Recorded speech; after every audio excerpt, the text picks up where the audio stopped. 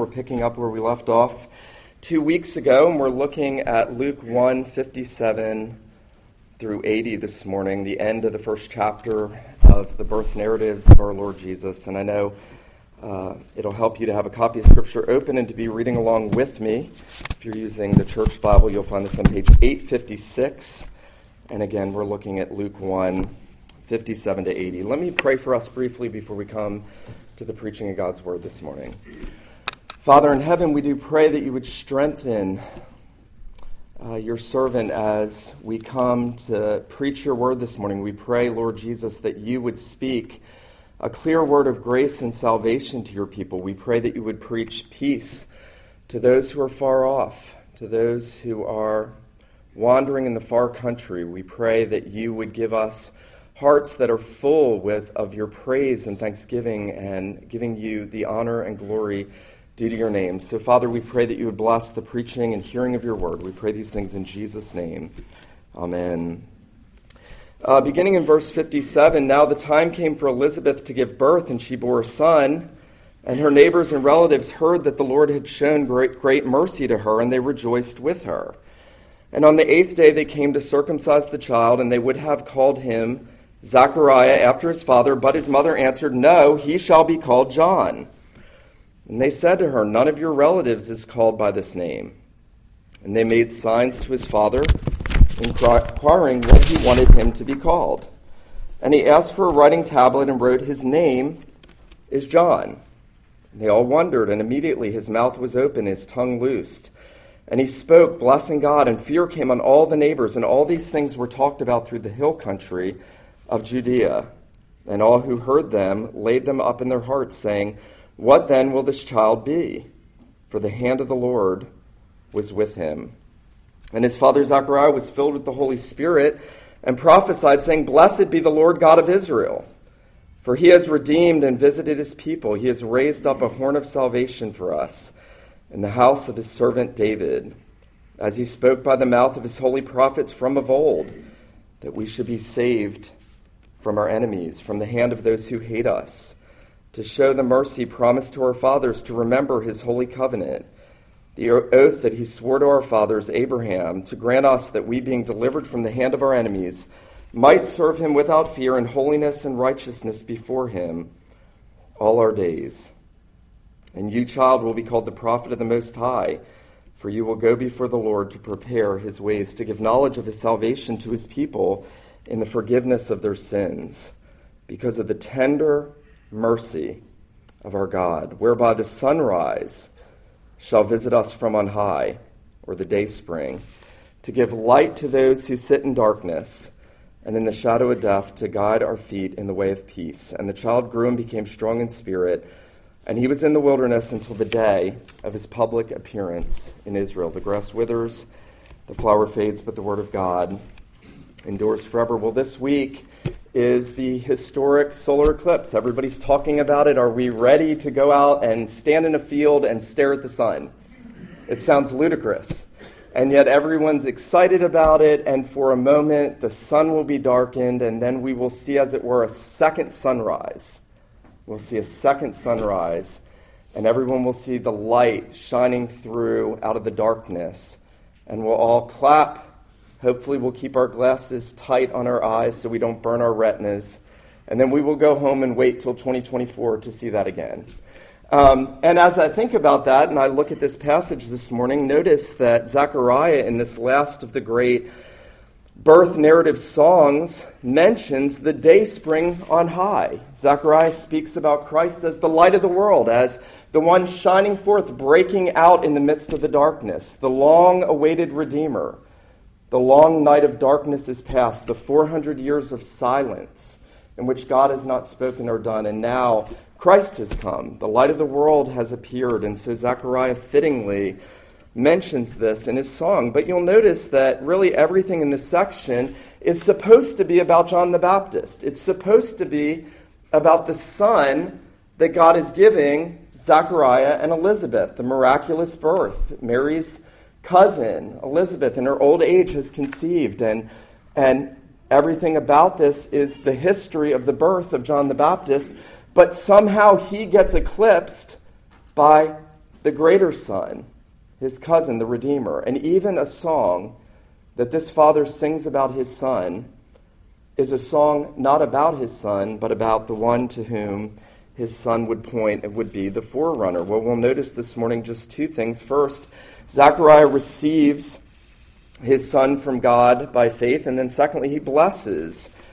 his son by faith in the covenant Lord. Notice that beginning in verse 57, we're told that it's the time for Elizabeth to have her child. Mary has probably gone back home, and Elizabeth is going to bring forth a son, and everything God had told them by Gabriel is going to happen. Everything is going to occur exactly like God told them. And notice the neighbors and the relatives come and they rejoice with her. It's a typical birth in some ways. The family is there. They're gathered together. They're rejoicing.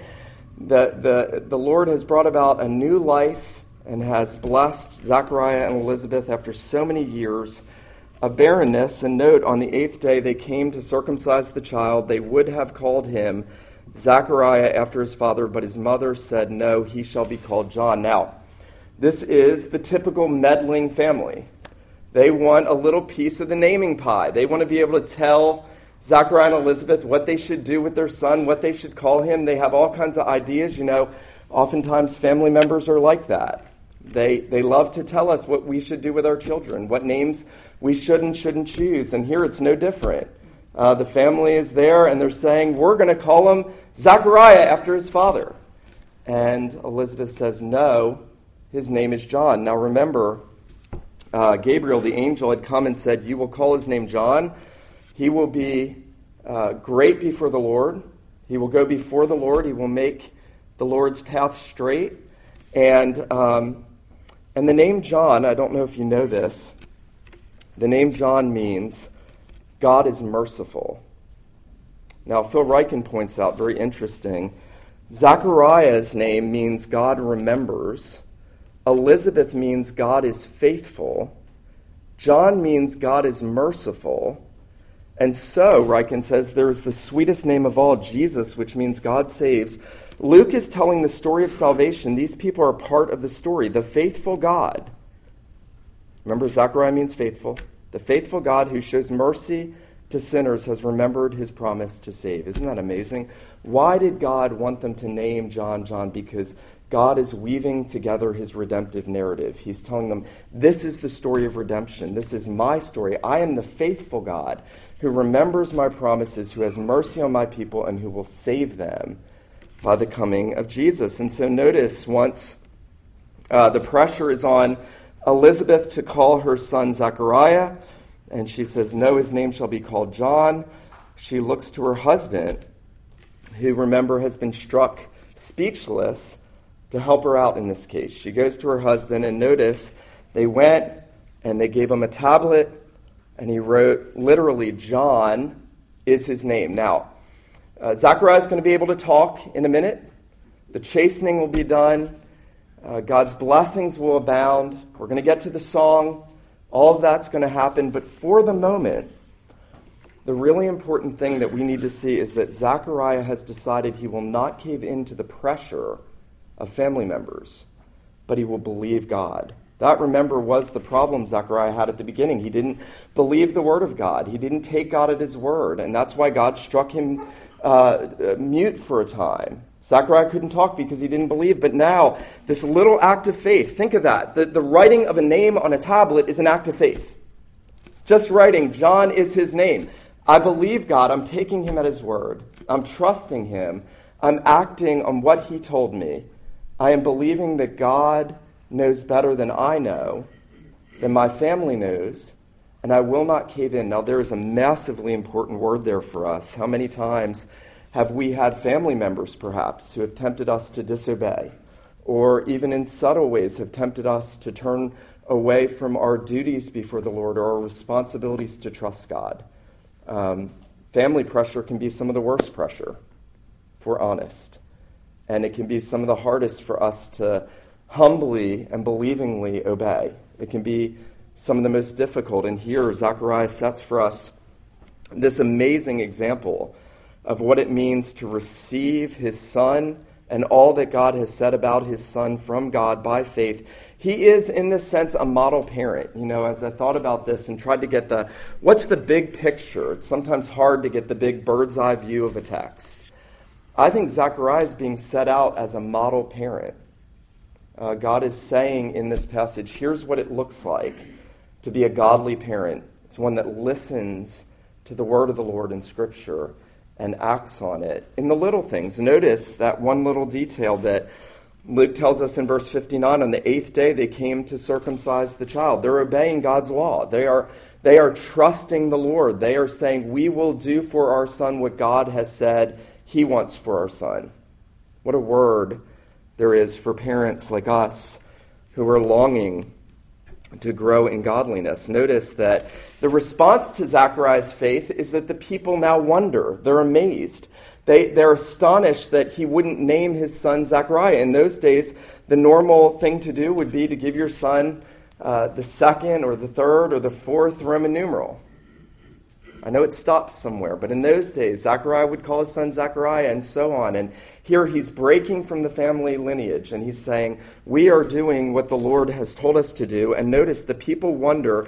Immediately his mouth was opened, his tongue loosed, he spoke blessing God, and fear came on all the neighbors. Now, there's this interesting picture in this passage. Here are all the family members and neighbors, this little town. They've all come together. They're all witnessing these things. They're not active participants in any meaningful way. But Luke tells us how they respond. They rejoice. They fear. They wonder. John Calvin, as he reflects on this, he says, where were all these people when John, as a grown prophet, was calling everyone back to the Lord? Where were all these people at the foot of the cross? Were they still wondering? Were they still amazed? Or did they let that initial excitement sort of dwindle?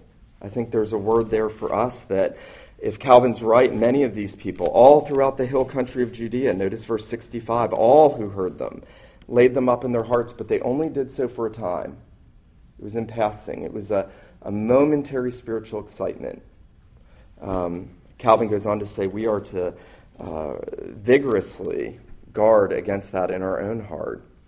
Notice the people say in verse 66, what then will this child be, for the hand of the Lord was with him? They knew there was something special about John. Now, in the second place, we're going to see Zechariah now blessing John. It's actually sort of an answer to the question, what will this child be? We're going to find out exactly what this child's going to be, exactly his purpose in life. Now, the song that we're going to look at is called the Benedictus, the good word.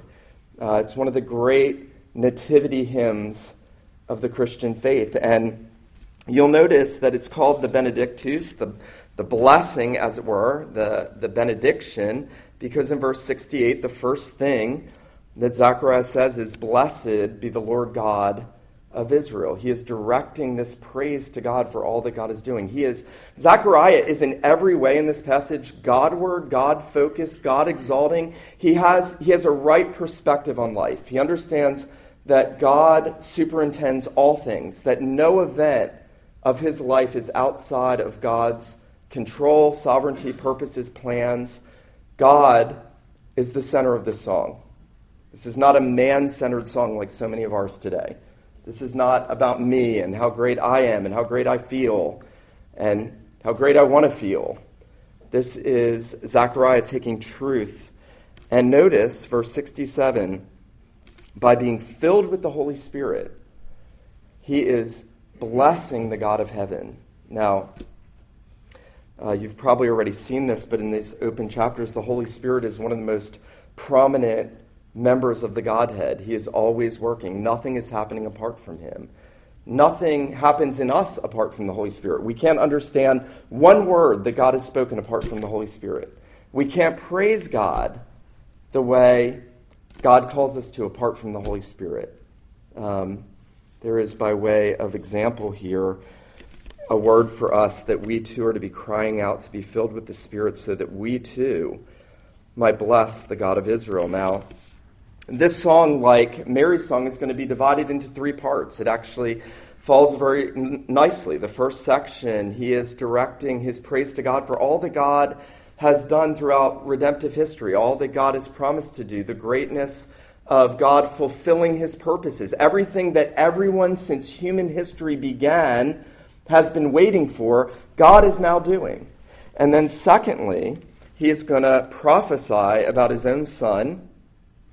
Notice verse 67, he'll say, "You, child, will be called the prophet of the Most High," and he will speak about John and his purposes and what God is going to do through him. And then finally, he goes back in verse 77, and he tells us all the benefits of redemption, everything that God is going to accomplish through Jesus. Now, very interesting, he doesn't even mention his son for 8 verses. So, I said already, this is about John the Baptist at his birth. It's all about the birth of John. John doesn't even get mentioned because Zechariah's heart is fixed on the God of redemption. He's fixed on salvation. He's focused on God's purposes and bringing Jesus into the world. He already understands that his son, it's like the moon. When the moon gets in front of the sun, there's a sense where everyone wants the moon to get out of the way. Just move on. We want the light. John is like the moon, reflecting, and he understands. He understands that this is about the God of Israel. And notice he says in verse 68, "Blessed be the Lord God of Israel, for he has visited and redeemed his people." Now, I want you to notice there's something very interesting about everything Zechariah says. He says everything in the past tense. He has visited. He has redeemed. He has raised up a horn of salvation for us. He has spoken by the mouth of his holy prophets. He has given us, quote, the mercy he promised. He has remembered his holy covenant, the oath that he swore to Abraham. Now, what's amazing about this is none of this has already been fulfilled. Jesus has not yet died on the cross.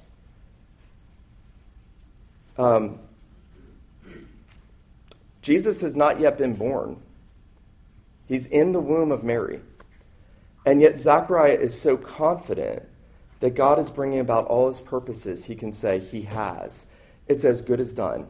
That is the essence of the Christian life, by the way, that we take God at his word even when we don't see before our eyes a fulfillment of what he's promised. We believe that Jesus is coming again. We believe that God is going to usher in the new heavens and the new earth. We believe in a world to come. We believe in a heaven that we don't see. We believe there's a hell, a real place called hell. We believe all those things. They're all out of our sight, but God has clearly spoken. Very interesting. Jesus will do the same thing that Zechariah is doing here. If you remember in his high priestly prayer in John 17, as he's going to the cross, he says to his Father, "I have finished the work that you have given me to do. I've already done it." Well, but he hadn't done it. He hadn't been nailed to the tree yet. He hadn't been crowned with thorns yet. He hadn't had his hands and his feet pierced yet. Jesus had not yet been to the cross, and yet he could say, "Father, I have already finished the work you've given me to do." Martin Luther, the great reformer, says about this song, Zechariah speaks of these matters as if they had already happened when he says he has visited, he has redeemed his people. He sees something is happening that is infinitely more important than the birth of one prophet. He sees all of redemptive history in a moment. He sees everything.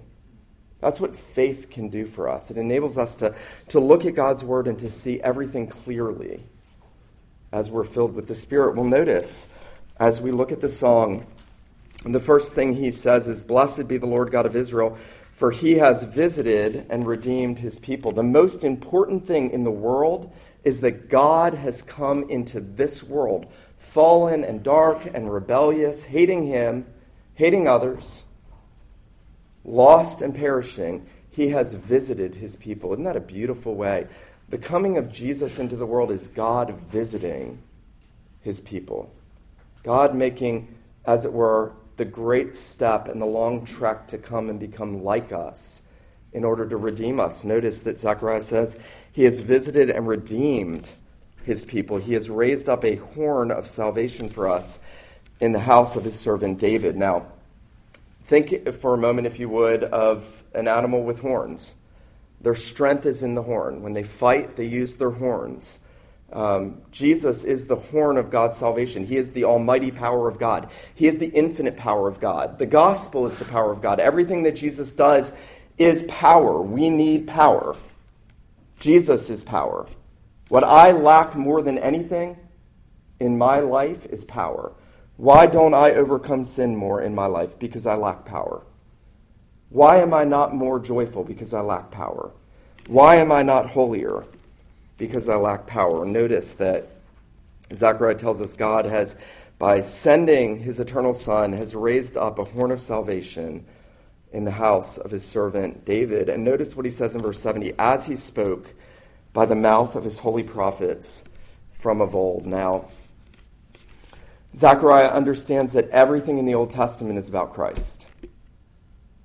Every prophecy, every type, every shadow, every ordinance, the temple, the sacrificial system, the priesthood, there's nothing from Genesis to Malachi that's not about Jesus. The last of the Old Testament prophecies, Malachi says, to you who fear my name, the Lord says, I will send the S-U-N, the Son of Righteousness, and he will rise up with healing in his wings. Zechariah sees that all the prophets, from Enoch in the book of Genesis to Malachi, were all prophesying about the great horn of salvation, the Redeemer who would come into the world. Notice that in the second place, Zechariah now speaks of his Son. We'll come back to look at all the benefits in a moment of redemption. But notice verse 76, he says, you child. All this song is directed about his child. He's directed it to God. He says, blessed be the Lord God of Israel. But then you learn in verse 76, this is supposed to be about John the Baptist. And he now says, you child, this is the one thing he knows about his son. You child will be called the prophet of the Most High. All the prophets led up to John the Baptist. John the Baptist was the greatest of the prophets because he stood in the flesh, pointed at Jesus in the flesh, and said, behold the Lamb of God who takes away the sin of the world. So, John, in the flesh, prophesied of the one that every other prophet spoke of. Notice, Zechariah says of his now infant child, you will be called the prophet of the Most High. You will go before the Lord to prepare his ways. You know, John was so great that there was a point where the Pharisees were arguing with Jesus. They were always trying to trap Jesus. My best friend says it's never a good idea to argue with Jesus. It's a very wise and obvious proverb. Never good to argue with Jesus. And they were arguing with Jesus, and on one occasion Jesus said, they asked him a question. They said, by what authority are you doing what you do? And they don't want to believe. They're challenging Jesus. And Jesus says, I'm going to ask you a question, and you answer me, or else I'm not going to answer you. And I love that. Jesus doesn't just answer people's questions. He said, I'm going to ask you a question. And he says, the baptism of John, so John baptizing people, his ministry, was it from heaven or was it from men? And they went over and they had a little unholy huddle. And they were like, well, if we say from heaven, he's going to say, why don't you believe him? Because they knew John pointed to Christ and verified who he was. But they said, but if we say from men, the people are going to stone us because the people believe John is a prophet. So everybody knew how great John was. The whole of Israel was flocking to John the Baptist, who was saying, repent, for the kingdom of God is at hand. That was his message. Repent. Confess your sin. Turn from your sin. Turn back to the God of Israel. Here is the great coming Lamb of God who takes away the sin of the world. Turn back to him. And everyone was coming to hear this crazy wilderness-dwelling guy who ate locusts. And Jesus' enemies knew that he was great before the Lord. And so they come back to Jesus and they say, we don't know. And Jesus says, well, then I'm not going to answer you. And everything that Zechariah is saying about John the Baptist certainly comes true. He was called the prophet of the Most High. And notice what he says in verse 76, "For you will go before the Lord to prepare his way." Imagine for a moment a great king is coming. I know we don't believe in kings in America because we love democracy. But imagine we liked kings like our British friends do, and we understood that kingdoms are more biblical forms of government. And a king comes, and the king is going to come visit his people. You laugh, but you know it's true. And the king is coming, and a herald goes before him, and he gets all the people ready. There's trumpets, there's announcements. All the people flock, come out of their houses because they want to see the king. That was the work of John the Baptist. He was the herald. He went before the great King of glory and prepared his way. Now, I want us to notice the third element of this song. And most significantly, what is the benefit of Christ coming into the world? Okay, God has been faithful. Great. So what? So what? God told a bunch of people, there were a bunch of other people he was going to do something, and now he's making good on that. After thousands of years of waiting. So what? Well, notice that Zechariah gives us the big so what. In verse 71, notice that we should be saved from our enemies. Now, keep in mind, Israel at this period in history is under Roman rule. So the Romans are oppressing Israel. Israel's entire history has been oppression. They were oppressed by Egypt at the beginning, when God created them and called them. They were oppressed by Babylon in the captivity for their disobedience. And now they're being oppressed by Rome. Do you remember when the Pharisees are arguing with Jesus again? Not smart. And they say to him, he says, if the Son sets you free, you're free indeed. And the Pharisees say to him, we've never been in bondage to anyone. Their whole history was bondage. They're in bondage right now under Roman rule. And they're so deceived spiritually, they think they're free. Well, Zechariah is not telling us that Christ came to set Israel free from physical captivity. He's telling us that God came to save us from Satan, sin, and death, the great enemies that keep us enslaved, the great enemies from whom we can never break free. Satan, sin, and death, the enemies of enemies. Notice, we know that because he says he will save us from the hand of all who hate us, to show the mercy promised to our fathers, to remember his holy covenant. Now, the covenant God made with Abraham was, I am going to bless you. I'm going to make your name great. You're going to be a blessing. All the nations are going to be blessed in your seed. I'm going to give you land. It's not going to be about the land. It's going to be about the one who comes to the land, the Redeemer. But I'm going to make the nations to be blessed in you, Abraham, even though you don't have an offspring. You're going to have more descendants than the stars in the sky in multitude or the sand on the seashore. And God is saying, I am going to bring spiritual blessing that is going to go beyond your wildest dreams. I'm going to give you everlasting life. You're going to become the heir of the entire world. Remember, Jesus says the meek shall inherit Israel. No. The meek shall inherit the earth. And Jesus is going to secure that inheritance, and God is going to fulfill the promise that he swore to Abraham. And the Apostle Paul is going to tell us everyone who has faith in Jesus is a descendant of Abraham. Everyone who believes in the son of Abraham, about whom Zechariah is prophesying, is a child of God and is a true descendant of Abraham. Notice, Zechariah says, we being delivered from the hand of our enemies might serve him without fear and holiness and righteousness all our days. The great thing that keeps us from serving God the way we should is fear. Fear is why so many people do so many wrong things, acting on the depravity of their hearts. If we fear death and judgment, we're not going to live vibrant Christian lives.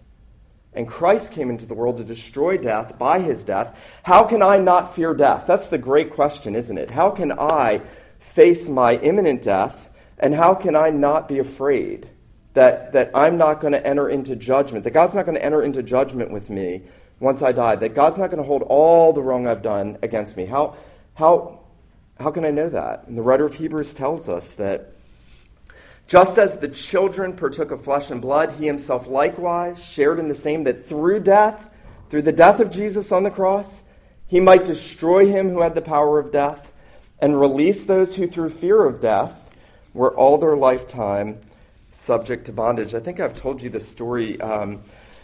Many years ago, I was doing evangelism in New Jersey at the Boardwalk, Jersey Shore evangelism, and I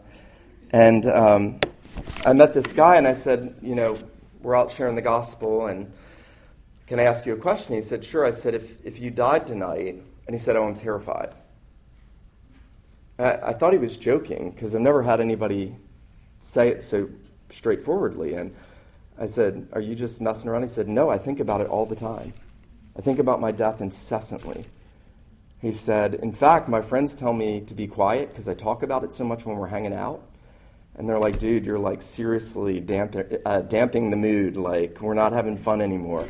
And his buddy was there, and he said, hey, Carlos, come over here. And he grabbed his friend, and he came over, and he said, tell this guy, don't I talk about death and being afraid of death all the time? And he goes, yeah, dude, he won't shut up about it. He's always talking about death. And that gave me the opportunity to say, look, the Bible says that that's man's great enemy, fear of death. And God says here that with Christ coming into the world, with Jesus living the life that we couldn't live, with Jesus taking our sins on himself and breaking the power of sin, with Jesus doing everything that we need in himself and rising on the third day and ascending into heaven, notice that one of the benefits of redemption is that we, being delivered from the hand of our enemies, might serve God now without fear in holiness and righteousness all the days of our life. God is intent on conforming his people to his image. God is intent on renewing the image that we lost. When God created man in the beginning, he created him with knowledge, righteousness, and holiness.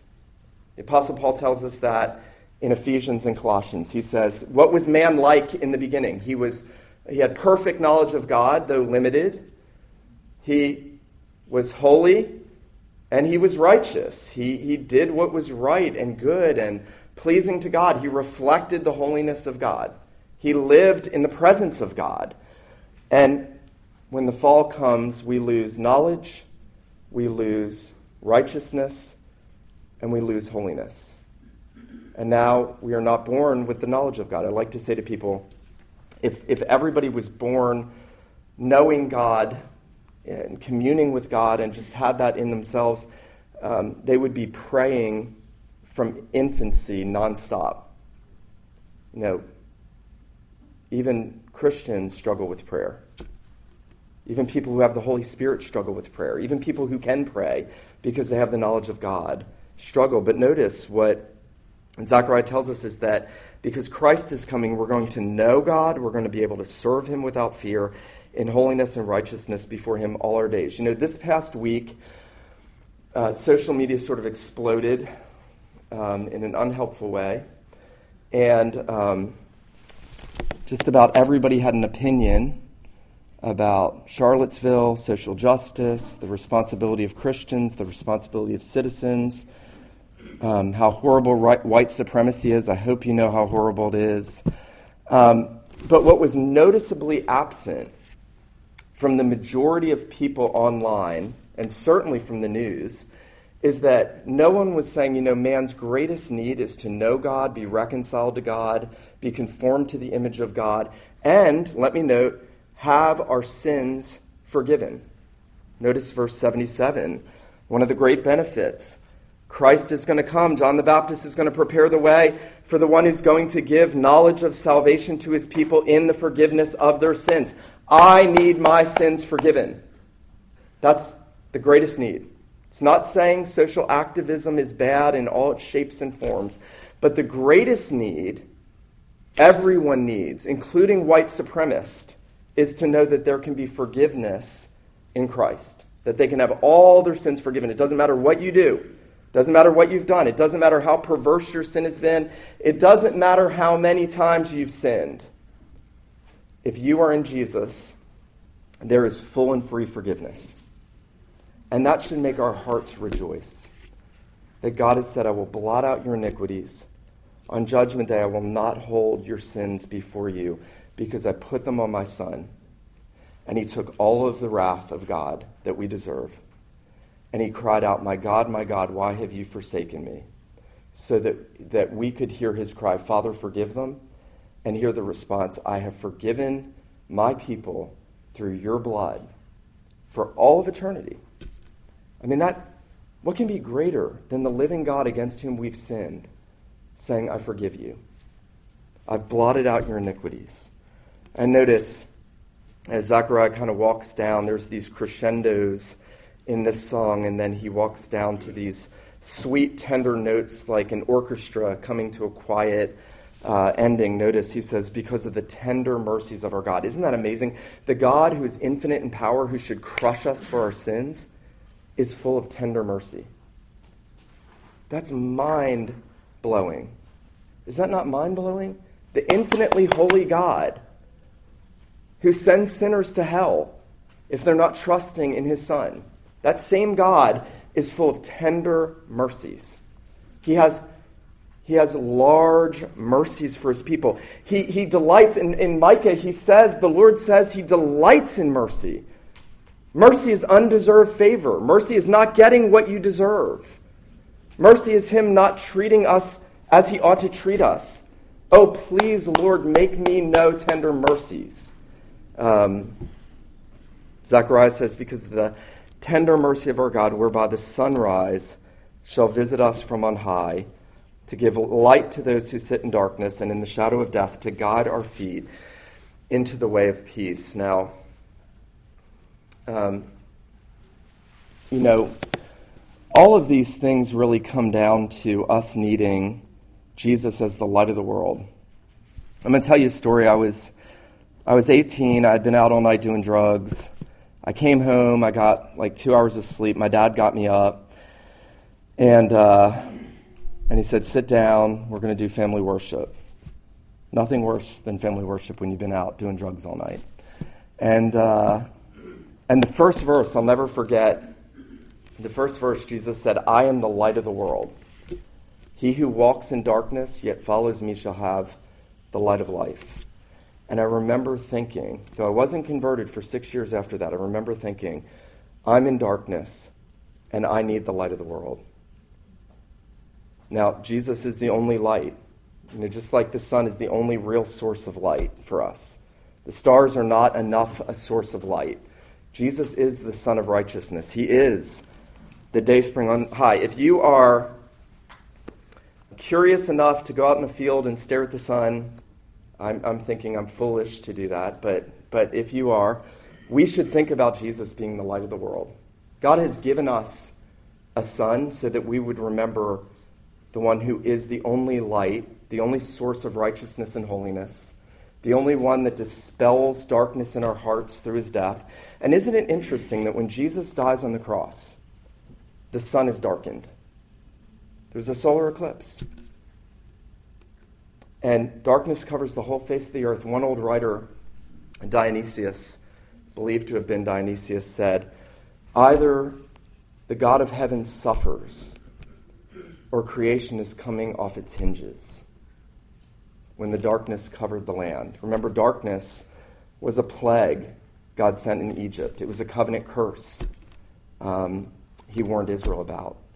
And when Jesus hung on the cross, when the light of the world took all of our darkness, all of our sin and rebellion, in order to give us all of this that we've heard about, the sun was darkened, the wrath of God was poured out on him, and now he gives light to those who sit in darkness and in the shadow of death, to guide our feet into the way of peace. So I want to ask you today, where are you in all of this?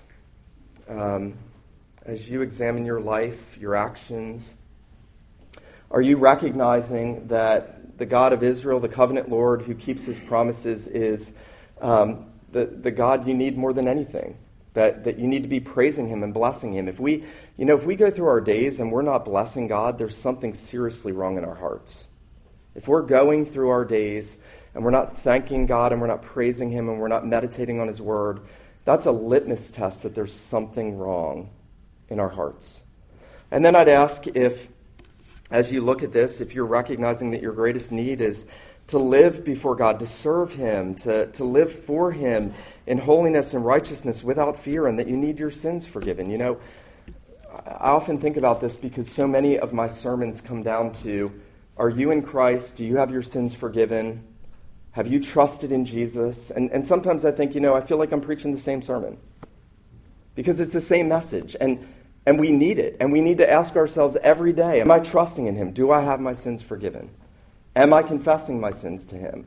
Am I crying out for the light of his presence? Am I crying out for him to have mercy on me? Am I seeing that Jesus is the tender mercy of our God? I want to encourage you as you ask those questions to deal honestly with yourself, to get on your knees, to cry out to the Lord. Let him who has ears to hear, let him hear what the Spirit says to the church. Let me pray. Father in heaven, we do pray that you would make these things the greatest truths to our hearts. We pray, Lord Jesus, that you would be the light of the world to us. We pray that you would shine the light of the gospel into our dark hearts.